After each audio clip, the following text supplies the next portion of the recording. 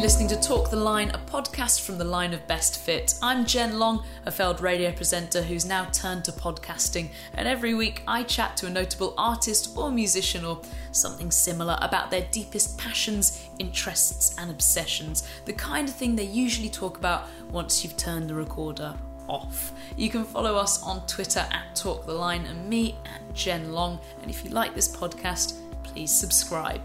This year, singer-songwriter Nadine Shah releases her third record, Holiday Destination. It's an album that deals with the refugee crisis as well as issues of identity and nationalism. As a second-generation immigrant, Nadine was born in the northeast of England to an English mother and a Pakistani father in the mid-1980s.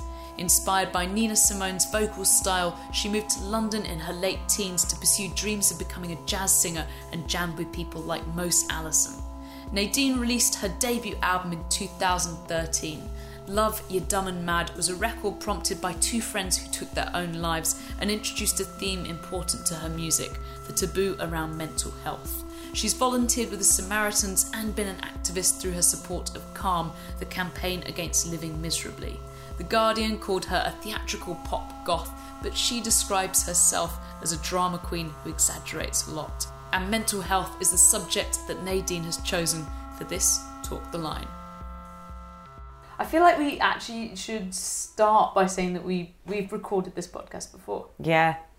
But with the last podcast, the thing was, so when you sent me the recording of our conversation that we had, and obviously we're doing a podcast on mental health, and I think my issue with it was that I was way too jovial with the whole thing. And I think you even said at the end of it, okay, a lot of that was quite playful, but it's a serious subject and you can contact this and this and this should you be suffering with this illness and need to seek help. But one of the reasons it was so jovial at the time was actually I was in a really bad place. Right. I might have covered it quite well. I mean, I don't know if you noticed, but I've probably put on a stone in weight since the last time we met and recorded that podcast. I hadn't noticed, no. I was in a really bad place. Like, terrible. I thought you were just hungover. No, well, most days. Most days I'm hungover. But I was having a really bad time. It was really difficult because there was a point where it was like I was going to doctors and I'd just come out of a long-term relationship and a lot of it was to do with my illness, which still has no name, but it's a mental illness which has had 10 names or 12 names, whatever. And at that point I was drinking really heavily and going out every night by myself, waking up on a bus somewhere at the end of the line. And God knows how I'd get home each night. My flatmates were so worried about me. It was really bad. It's so strange though that we had like an hour-long conversation about mental health and about the things you can do to help people when they're suffering and just back and forth about our past experiences, and the whole time I didn't even pick up that you were having a bad time. I think that's but that's one of the problems, I think, especially myself and other people that I know that suffer with certain mental health illnesses, is that I'm a very good liar. I'm really good at covering it up, because I think a lot of us feel like we have to hide it and cover it up because it's not socially acceptable. We don't want to be branded crazy. I mean, at the time, I've been like an advocate and an ambassador of sorts for mental health, speaking at conferences in schools and colleges, music conferences as well, writing articles about mental health. And then to have to come out and say, actually, I'm really ill. I felt like a bit like a hypocrite. Yeah. In that I can't really. Way. Yeah. Like you're supposed to have it down. You're supposed to be the like poster girl. Yeah. Weirdly. Yeah, which is strange, right? And then I think that the industry that I was existing in, it really amplified a lot of the problems that I had that were maybe kind of under the surface, but a lot of them, it's not the healthiest of industries to be in, the music industry. No. And there's been, I mean, I know last time I was talking about this article that William Doyle wrote, and he's from East India Youth, and he wrote this great article about music and mental health. But then, you know, since this podcast that we recorded before, which is like 8 months ago or something. No, it was January? It was like January. Oh my God, no. How long goes that? Oh my God, it's August. August, so how many months in it? 8? Yeah, no, you're right. Nearly. How Oh, wow. I can't believe you've been doing this podcast that long. It's doing all right. You've had Martine McCutcheon. So you're doing something right. So nice. I'm really jealous that you've met her because I love her. I mean, I could do a podcast just on her if you'd like to start now. I could talk about her in Love Actually. Before you were suggesting, should we just scrap that whole subject and we'll just do Cilla Black? Cilla Black or Martine McCutcheon, both. the legends of today. Oh, well, poor Cilla of yesterday. Oh, I love her. Yeah. But it's, I mean, so obviously William Dahl was talking about mental health and music. But I mean, in the past 8 months, I mean, is it 2 artists which have committed suicide? And was it from Soundgarden? And also we've got to stop saying commit. We also have to stop saying commit suicide because it's not a crime. Yeah, that's why we used to call it. Took their own lives. Yeah, took their own lives. And I still, because it was such a colloquial term, people would use that term. I still sometimes say, oh, you know, so and so commit suicide.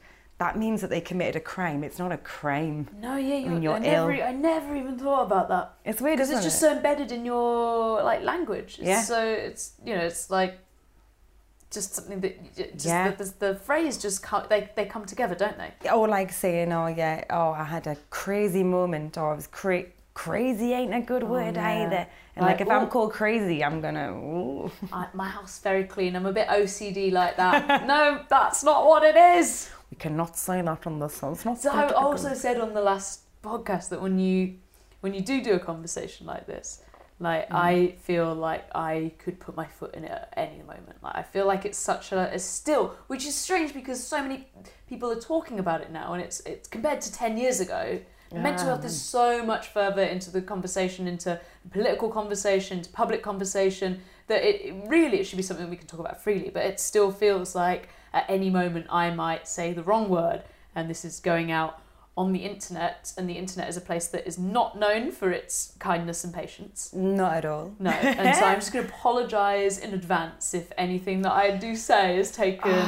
I'm with you on that as well. Unkindly. I also apologise. Because it's just hard to have a frank conversation when you're just trying to check yourself the whole time. Yeah, I mean, every time I'm a bit more cautious when I go on Twitter and social media, and I can't be drunk when I go on, because whatever I say is kind of concrete and it's there. Yeah. And it will exist, and it's a moment of madness. Again, a moment of madness. Can I say a moment of madness? But I mean, Sinead O'Connor. Yeah. Have you been following the recent? I saw today, but I didn't delve. I watched the video of Sinead, and it was such a difficult, harrowing thing to watch. Here's an artist who, you know, she's one of my heroes. I've loved her for a very long time, and I've always looked at her as a very strong. A strong female, but you know what? That doesn't mean that she can't be vulnerable. But this video it highlighted, I think, not only like mental health issues, but also the effect that living within the music industry and success can have on one as well. And actually, what we saw was a very lonely woman, and ill, very ill, like desperately pleading with people.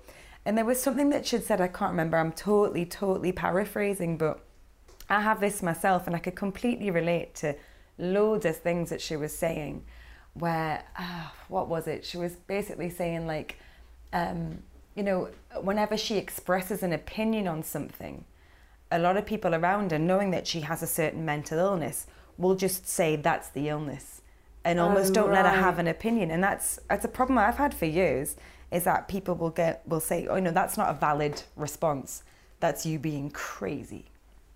And it's really awful to see, but especially with Chris Cornell. Yeah. And Chester Bennington. Exactly. And also we're seeing now Sinead O'Connor.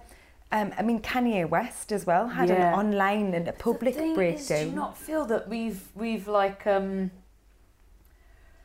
of almost, I don't know how to turn celebrities into such entertainment fodder, and we love the drama so much that when Kanye West has a public breakdown, it just becomes entertainment. It's there's very few people in that dialogue saying, whoa, he's obviously not right. And if it was any illness other than mental illness, people's approach would be so different.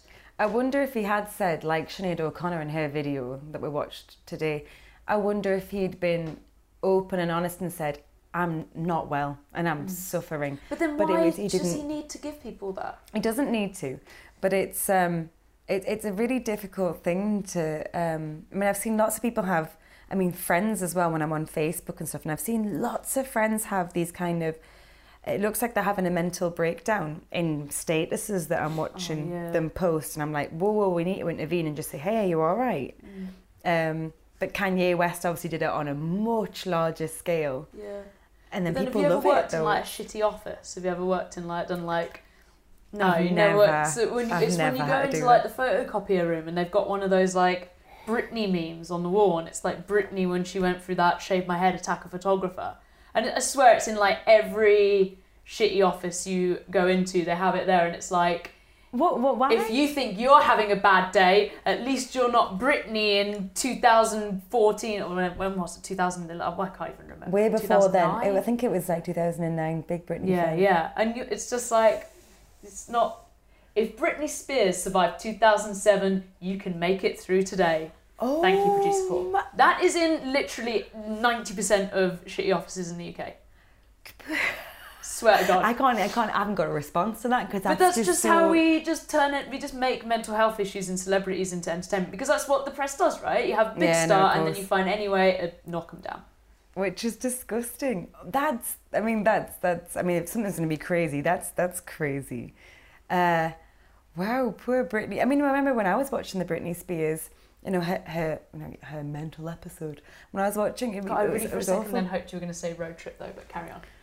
I would like to watch a Britney Spears movie. Sorry, Crossroads, that's what it's called, Crossroads.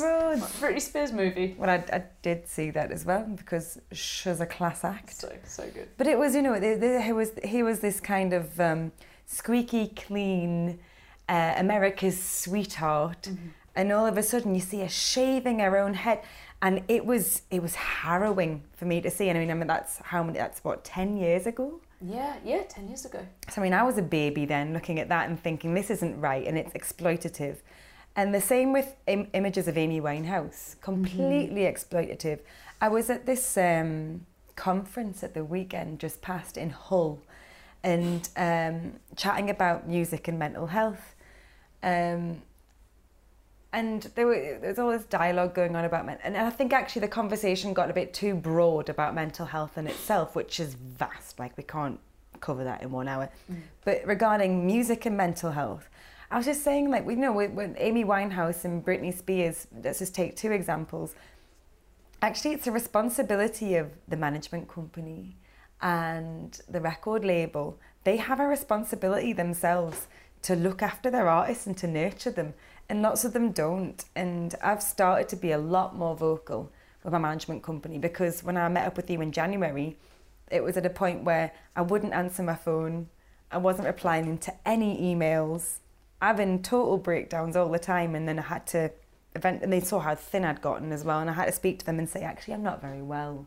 And as soon as I'd said that, they started implementing little things. Okay, if you're not well and you're feeling this terribly, how can we make this a healthier environment for you to exist in? And that doesn't apply to just musicians, does it? No, but I feel like I've been on panels before about this, and I kind of feel like it's so difficult to find who is responsible. Yeah. Because you can say it's the manager's responsibility, but then I don't think it's solely. But then a lot of like managers you'll be people that have just come up through the music industry doing different jobs, and you've found an artist, or you've got along with an artist, and a lot of it is just knowing music and knowing how to do good admin and knowing the right people. And no one as a manager, it is something that a lot of people fall into. You don't really go... I mean, there are music business courses out there, but not a lot of people that I know who are managers have been on them. It's something that they were doing PR, or they were, working in a venue, or they were playing in other bands, and they found this one artist and they've built them up, and it's not something that you train for. And so at what point do you train to understand how to deal with someone who has a mental health issue? Because I don't even think it's a training thing. You need to have a professional understanding to be able to truly help someone, surely. I don't even think it's a training thing. I mean, in regards to managers or a close friend or a partner, I don't think it's a training thing. I think it's having the empathy there, which is, okay, you're a sounding board. You're going to listen to this artist because your team around you, they become like your family. So my tour manager when I'm on tour is my mum or my dad. Yeah. And my musicians in the band are brothers and sisters. And it's like long tours, small vans. And so you can't hide anything. Like shit don't go unseen on tour because you're in such close proximity of each other. And it's the same with your management company. Like you're in each other's pockets and in each other's lives all the time. Even if it is just you're all able to say to them, you know, when I come off stage, I get, and this is a problem that I have, get such high adrenaline peak. I don't know what to do with it. I mean, my boyfriend sat in the room now and he's seen when I came off stage once, and this was like a few months ago when I came off stage in Bristol or Norwich. And then loads of people in the audience. I was thrown into interviews and stuff like that. And you're at the merch table, and you're signing, or you're doing photos. You go straight to your merch table. You need to sell merch, or you just got to chat to people. Oh, can you come and say hello to the organizer? And da. And so you actually haven't had any time for this adrenaline to dispel, and it's kind of still there. I got in the kind of porta cabin thing that we had backstage, and just was like, Tom, lock the door. And I just burst out crying, like hid under a table on the floor. And it's just, and I think that's a thing that I'm starting to learn how to cope with. At first I thought, is this my mental illness? And it might be an aspect of it, but there's certain things like with adrenaline, there's just a healthy way to cope with it. Like take 10 minutes after you come off stage to wind down calmly with your band. And these are things that I think that I've spoken to my management company about now, and it's like, okay, they can't put interviews in after a gig. I'll do them before a show, but after a show, you know what, let me have a glass of wine with my band or something. Booked to do it after a show. Loads. I've had to do them loads. Yeah, photo shoots and interviews, and by that time I'm half cut anyway. Photo shoots, and you just go and you're all sweaty and... No, sweaty, minging, puffy and pissed. Lipstick everywhere. Oh, I don't wear lipstick because that would just be a mess, but... Yeah, there's all that as well. And it was, there's a little tricks though, isn't there? Like what I was talking about last time we met up, it was like, I am learning slowly. And at that point I was beginning to undertake some of these steps, but like to curate the environment that I exist within, to go like, okay, I know that like, at that point actually I wasn't using, when we last spoke, I wasn't using social media at all. Yeah. And that made a massive difference, actually. I felt a lot better because of it. I've started using it again, and then little certain niggling things have started to come back again. And that's what it is with especially with my mental illness, and I know with lots of my friends or people that I've met, it's not a thing that's ever going to go away, which is kind of what I'm coming to terms with. It's going to be a thing which is very present, probably until I croak it. But it's just ways of managing it, recognising it, that's how I can exist. So even my boyfriend, it was a very frank discussion. So we met 3 months ago, and I had a very frank discussion from the beginning and saying like, I don't know what I got. I've never had a name for it, but I have terrible anxiety, paranoia, jealousy. I lie, I'll hide away, I'm a recluse, and there's all these things. And he's going, yeah, I'm still in. Like, wow, who's the crazy one, me or you? But I think like, so my boyfriend is constantly saying things like, I'm kind of like a rescue puppy. You know, you just got to be like, just very aware of what triggers me, and he's very, very patient with us. And I'm very lucky to have a management company and a friend circle who are very similar as well. Like, they give me the benefit of the doubt a lot, and they're very understanding of like my mood swings and stuff like that. But I think that's kind of any advice I'd give to anybody is I felt like I've had a weight lifted off my shoulders. And it's almost like going, I'm an alcoholic. But you're not though. You're just ill. But you feel like you're making some kind of an admission, which is like a dirty secret. And it's not. You're just ill. It's not a bloody dirty secret. This is the thing. If it were anything other than mental illness, it would be treated so differently, right? Mm-hmm. If you had a physical ailment or some kind of virus, people would treat you so differently. But or Lyme disease. Illness or Lyme disease, as we were discussing over dinner, which was wonderful. Sorry, I want to bring every conversation back to Martine McCutcheon because I'm obsessed. It's fine. I mean, afterwards we can watch Love Actually and eat some ice cream. Please promise me this will happen. But you're right. But yeah, it's just it, and also you were saying last time about how you'd gone to a doctor, and even the doctor had treated it as if it were like, you're being silly, you pretty little girl. It was awful. Insane that I still can't believe that even happened. Like a trained medical professional would still trivialise something like mental health. It was disgusting, yeah, I forgot I told you that story. So yeah, I'd gone to my GP because my ex-boyfriend was like, you're a crazy person. I used to hate it but I still hate it. If anyone calls me crazy, well, that's going to bring out the crazy, but I really hate that term. I think it's very derogative. And so I did actually, the best thing about that relationship was that it brought out the darkest points of my mental illness. It really highlighted all of that. So I'm actually very grateful of that relationship and think he's a great person for kind of pointing these things out, and I'm very grateful actually. But I ended up going to my GP about it rather than seeking. I kept going to like alternative therapies, loads of alternative therapies. So I took up yoga. Why do you think? Because Instagram told me that it was dead good for me. So I went to yoga and I just wanted to kick the shit out of everybody.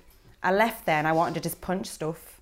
I was like, I can't touch my toes, and she is lush and she's showing. I'm going to punch her. Oh my God, yoga made me a very angry person. I've never heard of anyone leave yoga more stressed. Oh no, I wanted to beat up and smash inanimate objects. Like, I've lost a lot of friends to yoga. I'm like, are you going to come out tonight? Oh, I can't. I'm working on my Zen and I'm not actually drinking. And actually, I'm like saving money for India. And I'm like, all right, fuck off. I'm going to be in Wetherspoons. If you want to come, you come. If you don't, you don't. But, and then I went to yoga and I hated it. I really hated it. I hated the hushed tones. I hated the fact that I couldn't touch my toes. And I had to clench my front area to make sure I didn't. Why does it have to make sure that no air escapes? Sometimes they just do that. They make you just tense up your bunions or something. They're called bungas. That's like a restaurant, isn't it? I went to one yoga class with my mother once, and it was just like watching my mother acting out the Kama Sutra, and I was like, I didn't want to see this. So yoga's not for me, but I did try a lot of alternative therapies. I even at one point, I bought loads of crystals. And I had somebody had somebody bless my crystals and energize them. And I tried so many different alternative types of therapy. Acupuncture made me feel a bit better, actually, for a little bit. I felt a lot less stressed for 3 days. And then I thought, okay, I need to go down the proper medical route. So I'm going to go to my GP and let's go and chat. And yeah, I was disgusted in their response. I told them, we had this kind of give me an A4 sheet of paper, which had on it like all these different questions of like, say a day to day. Would you say, do you ever have suicidal thoughts? And if they're often, you'll write 10, and if they're not often, you'll write 1. And at that point, I wrote 10. And all these things are quite alarming. And I was like, I want to kill myself most days. 10. Do you feel isolated? Yeah, I'm by myself most of the time. 10. And alarm bells would, with any other doctor, and I hope any other doctor, I hope this was one specific case, but I would hope that anybody else would say, okay, we need to source you some help and you need it now. And the doctor looked at this sheet of A4 paper and said to me, listen, you're a pretty girl. I think you just, you need to go on holiday. And I was so shocked at his response, I didn't really know what to say. And then he went on to ask me things like, have you got a boyfriend? And I'd said, no. He's like, oh, we know you're a pretty girl. You should have, maybe you need a boyfriend. And, in your 30s, a boyfriend and a holiday. And then I kind of, but I was in such a bad way at the time I left. I think a bit of me was also very, I was quite pleased that he said I was pretty. Was quite nice. So I kind of left there going, well, I know I'm fit. But I'd left there and I felt, okay, actually, maybe the way that I feel maybe the way I'm feeling at the minute is futile or frivolous. I think it's frivolous. He made me feel like my problems were much already takes so smaller. It takes so much to go and make that appointment and have that conversation to start with, to then be told that you're being silly. It's the worst. That's awful. It was awful because it took a lot for me to go there. Yeah. And then after that, I felt stupid. I felt humiliated. And then after that, I felt really angry at the system, and so I refused to go to any doctors again, until a point where actually after we had our last interview, there was a point where I wanted to take my own life again, and luckily my housemate found me, and I was in a really bad way, and she took me to A&E that day and was like, I just need to put you somewhere, I don't know what to do with you. And my poor housemate, she's amazing, but it's such a responsibility on the loved ones around me as well, whether it be a partner or it be a best friend.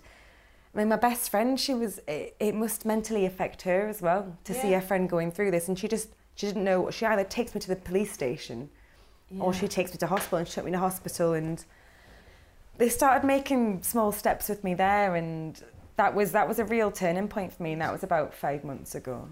Okay. Which is it. I mean, I think it's the thing I'm coming to terms with now. It's going to be constant, and there's going to be times over the next. Let's hope for. I mean, I'm 31 now. Let's hope for 40 more minimum. And there's going to be times over the next 40 years where I'm going to have 4 days where it feels like the darkest ever, and I'm like, there's no getting past this. But I just know with hindsight, I do get past them. They're awful, but I mean, just talking to you now is so different to our last podcast. I'm like, okay, yeah, okay. But I just thought we were just having it sounds really bad to say. I thought we were having a laugh. Well, I kind of was. It was a welcome distraction. Like, this is not what I was expecting. I thought it would be a much more intense conversation. And then you were like, lol. And I was like, all right, lol. But I think that is like, especially for me, I mean, whether it be like you're talking about mental health or... We talked about how whenever we feel like pressured in situations where we're like showing too much of ourselves, we just crack a joke. It's like a defense mechanism. You're just like fart.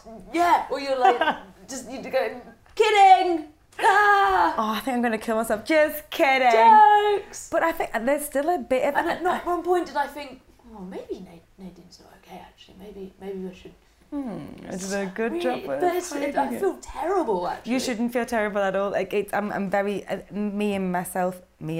Oh my gosh, me and my split personality. Me and some of the close friends of mine and people that I've spoken to with a similar illness which has no name or it has many names. You do learn to become quite a good liar. Yeah. I mean, because I also have an eating disorder as well, which is related to my my mental health illness, and I'm also bulimic. I haven't been. It's not so present for the past few months. It hasn't been very present. That's why I'm saying to you that I've also put about a stone in weight on. And especially with bulimia, you become very good. You become a very good liar. You have to make excuses all the time. Yeah.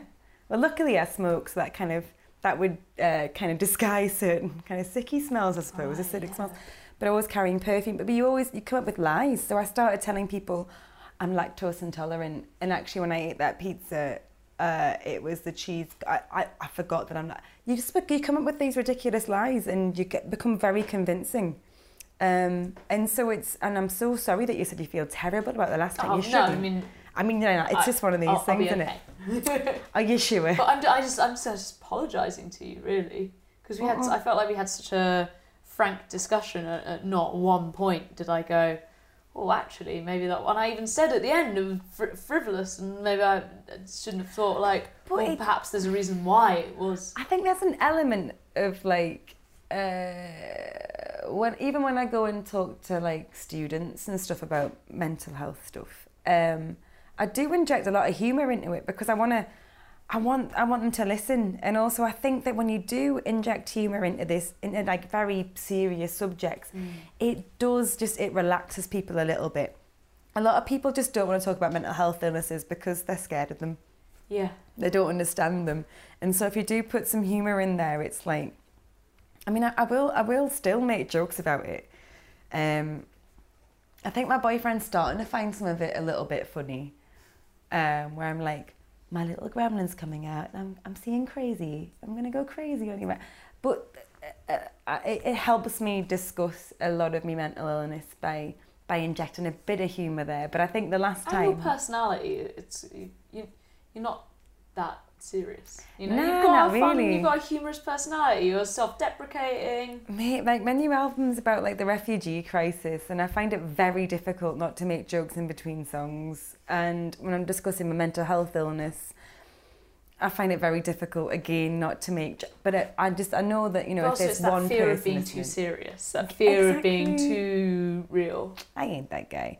But you know, but if there is one person listening who has the same illness, or you know, suffers from mental health illnesses, and they need a bit of good advice or something, that's what I was upset about when I listened to the last podcast. I was like, it was too playful and I was too jovial with the whole thing. And actually, it is a serious subject, and it does piss me off continuously that we're still having to like that. I mean, I'm still having to now at 31 having to, you know, shake a. I'm not physically, I'm not literally shaking a GP, but getting them and going like, I'm ill.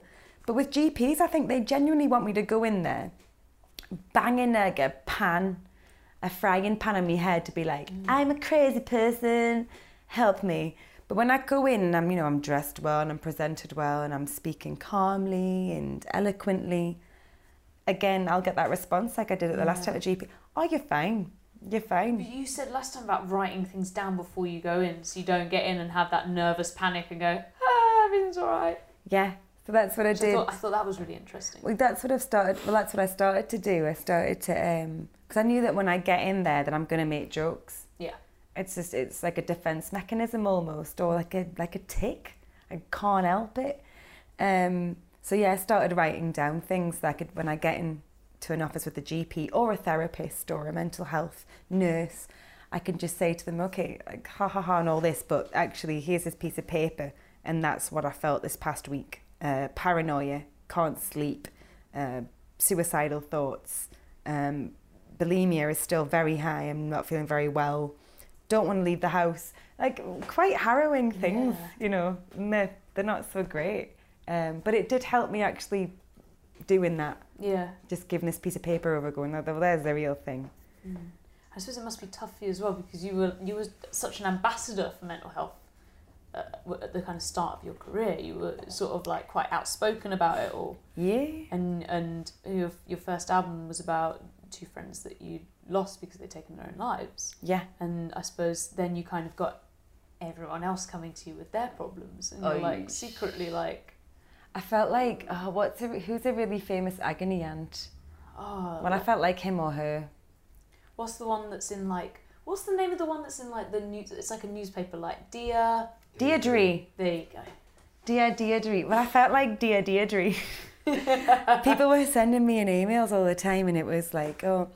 And a bit of me was a bit like, not just Deirdre, but this kind of messiah complex for a little bit as well, where I was like, I'm the saviour, I wrote the songs about the mental health illnesses, and now you come to me for the advice. And I was dishing some out. Sometimes you should do this, and you should, you know what I think. And then I realised that it came to a point where I was like, whoa. You all need to see medical professionals. Yeah. And at the time, I'm a 22-year-old idiot. Don't get advice from me. And so I did intern with Samaritans for a while, just to learn more about the process. And handling that process, but still, even at Samaritans, they're not medically trained. They're a very, very kind, empathetic voice at the end of the phone. And so, if someone is at a point where they think that's it, it's a last port of call. Really, it's a kind, Did you beautiful work voice. on the phone lines then? Yeah, very briefly. Yeah. Wow. And it was amazing. I loved it. Actually, I met some really great people. But I was very aware of the fact that none of us were medically trained. And I think actually that's one thing. What training do you have to do that sort of stuff? It's basic training in that you do lots of trial phone calls, kind of script role play type stuff. And then in a medical aspect, there's really nothing. There is really nothing. And then actually the thing that really irritates me is that the NHS website that I went to in some of my darkest hours, and it would be, out of hours, you couldn't ring the NHS hotline. And then they would, on the website, they would then direct you to Samaritans. Now, this still to this day baffles me, and it's still present on their website. A medical institution directs you to people who are not medically trained. That NHS Direct phone line, the Tories shut it down years ago. Yeah, because and it's not the 111 or whatever you phone. It's not actual medical professionals on the other end of the line. It was like 6 months ago or something. There was like a scandal in the newspapers where a lot of them had been photographed just asleep at the desks. Oh, it's minging, isn't it? It's disgusting. I used to actually love that actual NHS Direct phone line, which was proper nurses, because it would save you from having to go to A&E, because you would phone up and you'd be like, cut my finger. You'd be like, can you see anything white? And you're like, no. And they're like, stay strict. It's your fault they closed it down. It was just Jen Long. every day. I've got a paper cut and I think I'm going to die. It's just you clogging up the phone lines. Oh, and there's like people with serious mental health illnesses, and there's Jen Long being like, it's some white stuff coming out of it and it smells like cheese. And they're like, you just shaved your legs and used a cheap razor. You need to go to the doctor. Sorry. Some white stuff and it smells like cheese. That happened. Oh, you're my favourite minger. I can talk about my piles next. No, please don't. Okay. They're internal, not external. So, we could don't know what they're looking at. But yes, aside from piles, which actually, I'm happier. Honestly, this is a weird thing. I'm more comfortable talking about my internal piles in my rectum than I am talking about my mental health illness. I will happily sit here and talk to you about how, I had to change my diet and I had to put more, bran or whatever it is in it. And again, please don't. But why do you think that is? Because, it feels like mental health in recent years has just been such a kind of hot topic of conversation. Yeah. And, there's been so many documentaries about it, so many news stories, especially within music, so many musicians standing up and saying... Green. Really? Professor Green was a great one, because he's a young man who's in urban music world, and he was speaking about it. There's all these connotations of, if you're like the urban music world, you've got to be very masculine and adhere to all these things. And he came out into this great documentary about it. But just like you're saying, there's so much more information on it, and it's being advertised much more in the industry. And it's in public discourse, yet it still feels like something that you can't just blurt out in the office. You can't sit in the office and be like, oh God, I'm feeling somewhat suicidal today. Yeah. But you can say oh God, I ate a really weird curry last night and I think I've got the shits. Yeah. Do you know what I mean? And it's just, that's strange, because realistically having the shits should be more embarrassing. Yeah, tandoori whispers. I learned the phrase tandoori whispers this morning. Stop trying to talk about it though. I'm sorry, but it was just featured. I love the Viz, and it was featured in the Viz, and it's those little silent, those SBDs, those silent but deadly pumps.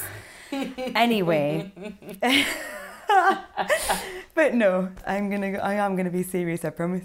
But is it okay? When Professor Green came out in that documentary aired, I was so chuffed when it came out, because especially I've been working with Calm a bit and some other mental health charities, and my friends who took their own lives were there's actually 3, and they're all young men of a certain age, super talented, all bloody gorgeous, and they were the people that actually nobody would have ever expected it to be them, because one was the most talented artist and gorgeous, and one was so funny and outgoing and extrovert, and people were very surprised that they had taken their own lives. But I've been surrounded by a lot of, especially young males, who have had terrible mental health illnesses. And Grayson Perry made these great bunch of docs about masculinity and a lot of responsibility for, I guess as a woman, as a woman, I have a lot of responsibility as well. I'm 31 and I'm being told I need to get married, I need to have a baby. Yeah. And I'm like, well, actually I want to adopt. And people turn their faces when I say that, or maybe I don't want to get married, or but men have just as much, and I'm seeing so many young men in a position where they feel totally desperate. But like you were saying, why don't people discuss it?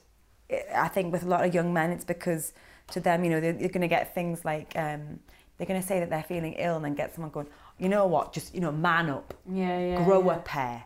Man up and grow a pair. You bugger off if you tell someone to man up and grow a pair. It's just disgusting. But that's one of the reasons people still don't discuss it. And it's all very well. I think it was a big step forward, Professor Green doing that. And I think it would have... And there was also the footballer, Rio Ferdinand, is that his name? Yeah. I do like football. Rio Ferdinand, he lost it. Yeah, I love football. He lost his wife and he was talking about his grieving process. Here are two, you know, here's a football icon and an urban musician. They're both talking about mental illness in the public sphere so openly. That's amazing. No, that's making a lot of progress. There is definitely progress being made, but it still does feel taboo. Yeah, which is why we're doing this podcast, why we all need to keep talking about it. Sinead O'Connor, that's just happened, and you know, I didn't bother going on like Twitter and seeing what people are saying about it. I just hope that there's, my friends within my little echo chamber were just sending loads of love to her, and I hope it does. I hope some good comes from that. I hope people start saying, okay, well, what position is she in? Why is she ill? Who isn't helping her? Who else do we know who might be going through this? I think it's an open dialogue. And one thing that surprised me bloody loads is actually like people in general are lovely. Yeah. Like really understanding. I would say 97% of people are mint. There's 3% that are total pricks. Just total pricks. There's a 3%, and sometimes the 3%, they're the ones that shout the loudest. They're the little keyboard warriors who are sat there, you know, I don't know, masturbating in their own bedrooms. You mentioned social media a few times, and I think that obviously, I mean, everyone knows that it's so detrimental sometimes to your mental state. Yeah. And everyone knows that what you put online isn't reality. Yeah, everyone falls victim to it. Yeah, but we say everyone knows, but I mean, I know I do know, you're right, everyone does know, but I mean, I'm back on Instagram now. Just because someone's Instagram is full of them smiling and happy and having a great time doesn't mean they're not, you know, just sat alone feeling a little bit sad or worthless on a Friday night. Exactly. One of the things I find really weird is like someone's on holiday and it's like they've just gone on holiday to liven up their Instagram account. Yeah. Because it's like, I'm having a great time and I'm doing some... They're not present in the moment. Like, you're spending your whole bloody holiday just Instagramming what you're doing. You're not present. Which actually means that you and your partner are actually, on a night time, you're sat there just documenting your day in bed rather than being out in a restaurant, looking at stuff or chatting to each other. But I mean, I'm still affected by those things when I'm back on Instagram now and I'm looking at stuff like, I need to look like that. Oh, what's he got in his house? I want that. Or what? But I'm very aware of when I was really ill, when I'd go on Instagram and I'd feel terrible. Very aware of how it made me feel. So I don't brag on the internet now.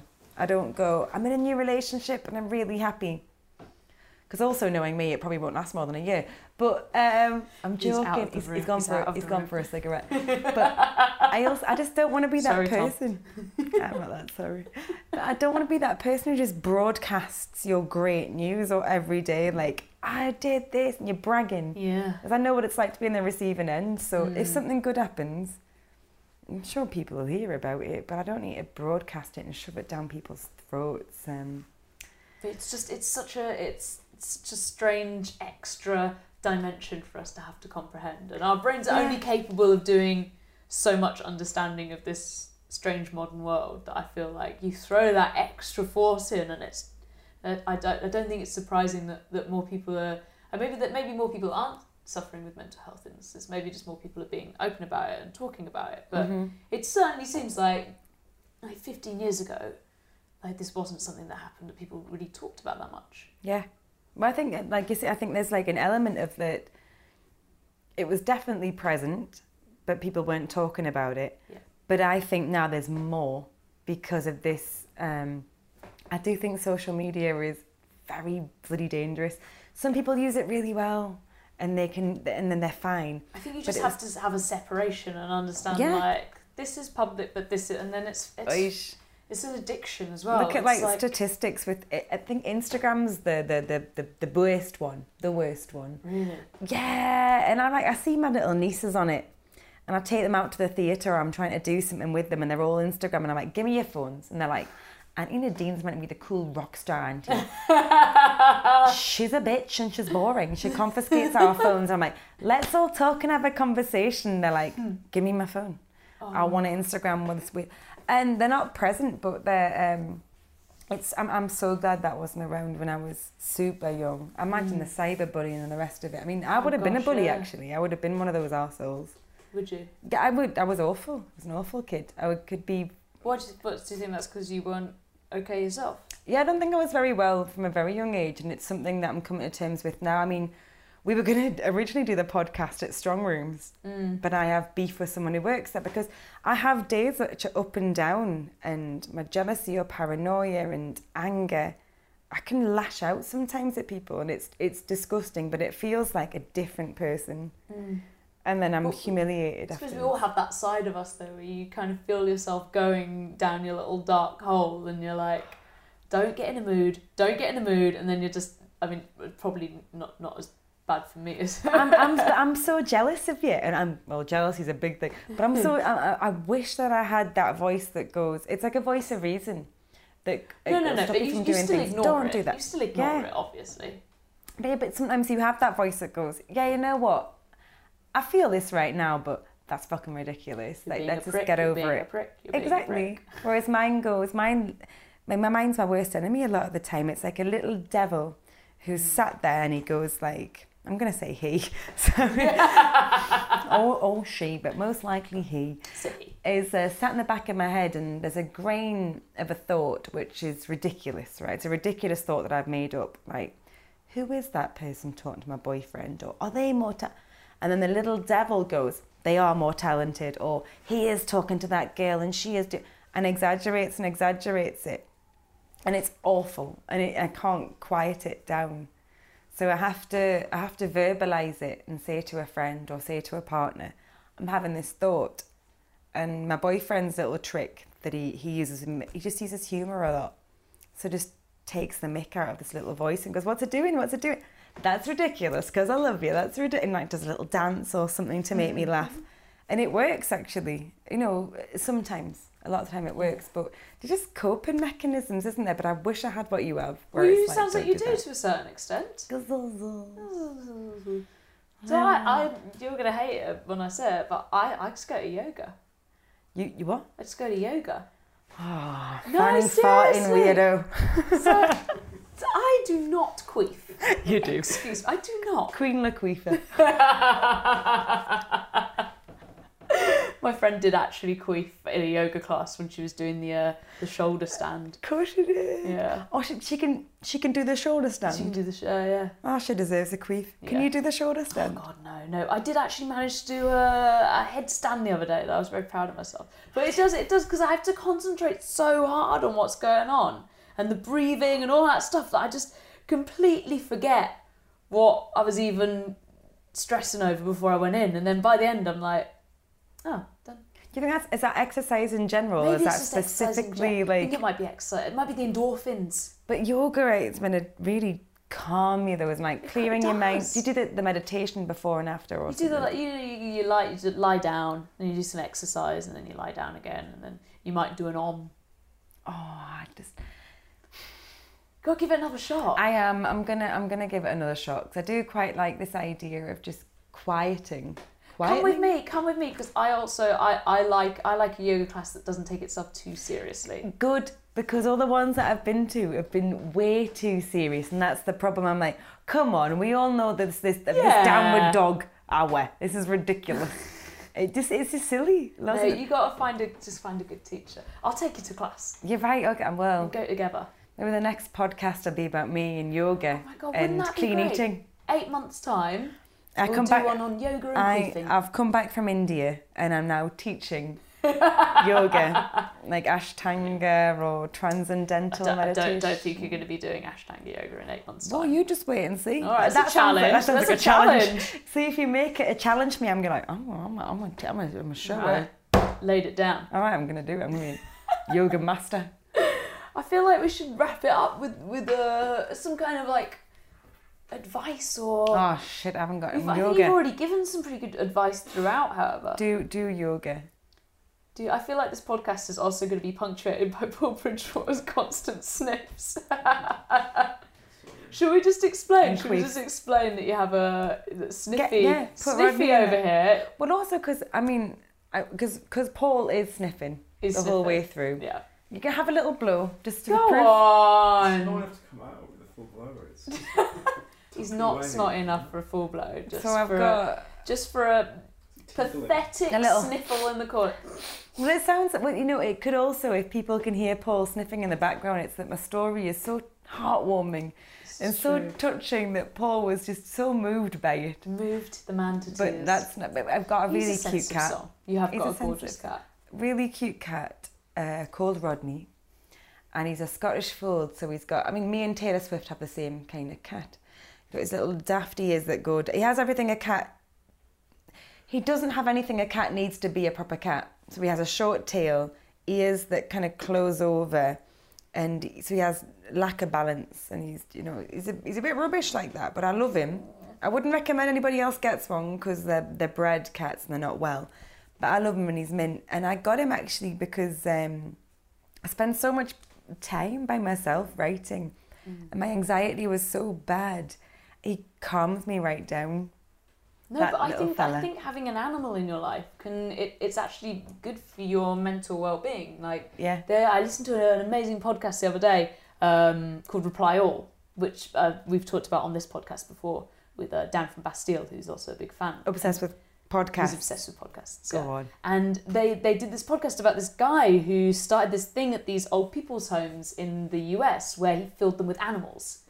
And all these old people who were living there who just used to sort of sit and stare at the telly all day, suddenly they got this new lease of life. Amazing. Because they were like surrounded by all these animals, and you can't really predict what an animal's going to do. There's this, you have to sort of be a bit more with it, don't you? And also you've got someone else to think about. Yeah, in that sense. That's exactly, for me, it's like I get very selfish. Yeah. And I feel the love for this little fella is completely selfless. Yeah. And it's an emotion I've never had before, whether it's a byproduct of my anxiety or whatever it is that I have is jealousy and paranoia. And so it's competitive nature, and it's awful. But with Rodney, my little, it's pure love, and I would jump in front of a bus for him. I won't. He's done. I won't. But I would do anything for this little fella, and it's the responsibility, the routine. I love him, but it's actually the companionship. He really calms me down, so I'm having moments of like proper anxiety where it's heart palpitations and the rest of it. This little fella really calms me down. That's the reason I got Rodney, but he's the best little companion I've ever had. I love him. I'm a soppy, but I'm meant to be a cool goth rock kind of thing, but just like cats. I'm supposed to be an indie wild child, but now I just spend every night at home with Pancake. With Pancake. I know. I just sit down on the sofa. Rodney. We put the telly on, she comes and sits next to me and we just have a Pancake's little a female. Has she been spayed? Yes. Oh. Oh, of course. Oh, actually, no, Rodney had the chop. Were you going to try and mate them? I was going to try and mate them. I Can't know, believe but you're trying to set Pancake up. But it's nice, the animals need to get their end away as well. Oh, no, I think she's just happy with me. She's just happy with me. All right, well, that's what you think. But cats are class. Yeah, they Get are. a cat, because they're mint. Unless you're Paul, and you'll have constant sinus problems. Get a dog. Get a dog. Or a goldfish pet. You get a goldfish. I'm allergic, so it'll be fine. Sorry. Don't let the water touch I my think you skin. should probably end the podcast on a blow. Yes, do Go it! on. Go on! Go on, let with rip. your right tissue. Just let rip. Oh! Satisfying. A big thank you to Nadine. You've been listening to Talk the Line. I'm Jen Long. You can find out more information about the Samaritans at samaritans.org and about Calm at thecalmzone.net. This podcast was produced by Paul Bridgewater. Original music is by Seams. Subscribe for more podcasts. There is a new episode every Friday. You can follow us at Talk the Line, and if you like us, please leave us a review. If you don't like us, don't leave us a review. That's not helpful. See you next week.